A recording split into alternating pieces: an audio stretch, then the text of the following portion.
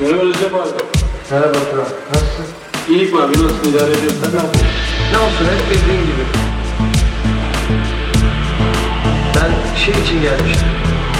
Ben şey için gelmiştim. Ben şey için gelmiştim.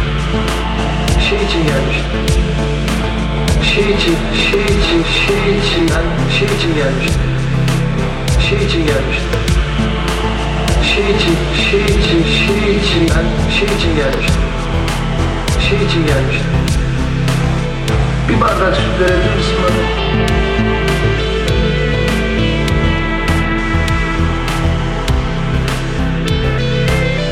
Bir bardak süt verebilir misin bana?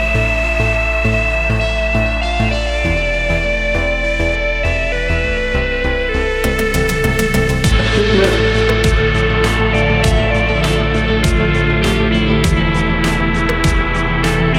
Süt mü? Süt mü?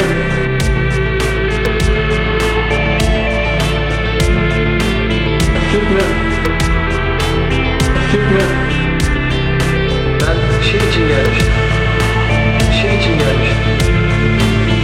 Bir bardak süt verebilir misin bana? Süt mü? Ben şey için gelmiştim.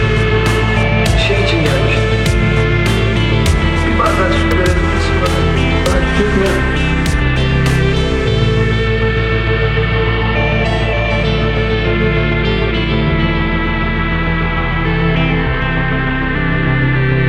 Ben şey için gelmiştim.